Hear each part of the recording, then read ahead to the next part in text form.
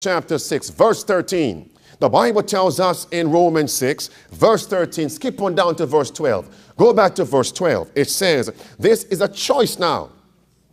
Verse 12 now is first an instruction. Let not sin, Andrew, let not sin save to serve local and save to serve international. Let not sin, therefore, reign in your mortal body, that you should obey it in the lust thereof. Verse 13, neither yield you your members as instruments of unrighteousness unto sin, but yield yourselves unto God as those that are alive from the dead, and your members as instruments of righteousness unto God. Everyone, let's read verse 14. For sin shall not have what, my friends? Dominion over you. But what is the instruction in verse 13? Don't yield your members. Don't yield. Friends, temptation is not sin, but what? Yielding is sin. Do you know that song?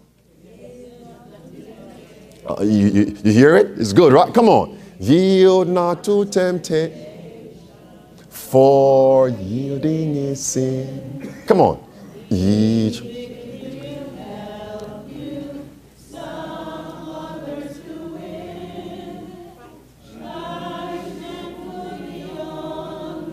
Louder.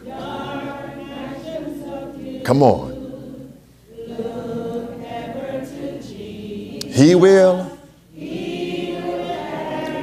One more time. Yield not to tempt. Come on. Louder.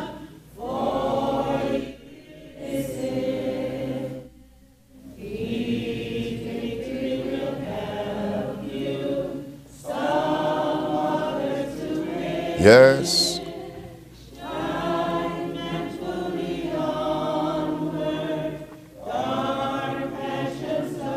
Oh, yes.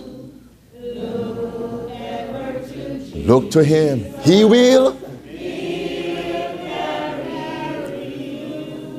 And where must we look? Where is he right now? Come back here. Daniel, go back there, my friends. And what three things, as we look at Christ in the most holy place of the heavenly sanctuary, what three things does he have for us? Dominion. What else? Glory. And what else, my friends? A kingdom. Pause right there. And who resides in a kingdom?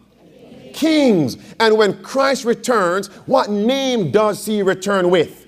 King of kings. And who are the lowercase kings? That's us, my friends. Look with me, Revelation chapter 1, and the work of Christ in the most holy place of the heavenly sanctuary. The sacrifice of Christ on the cross, both ministries at the cross in the most holy place of the heavenly sanctuary. Both are there to make sure you and I become kings, to reign in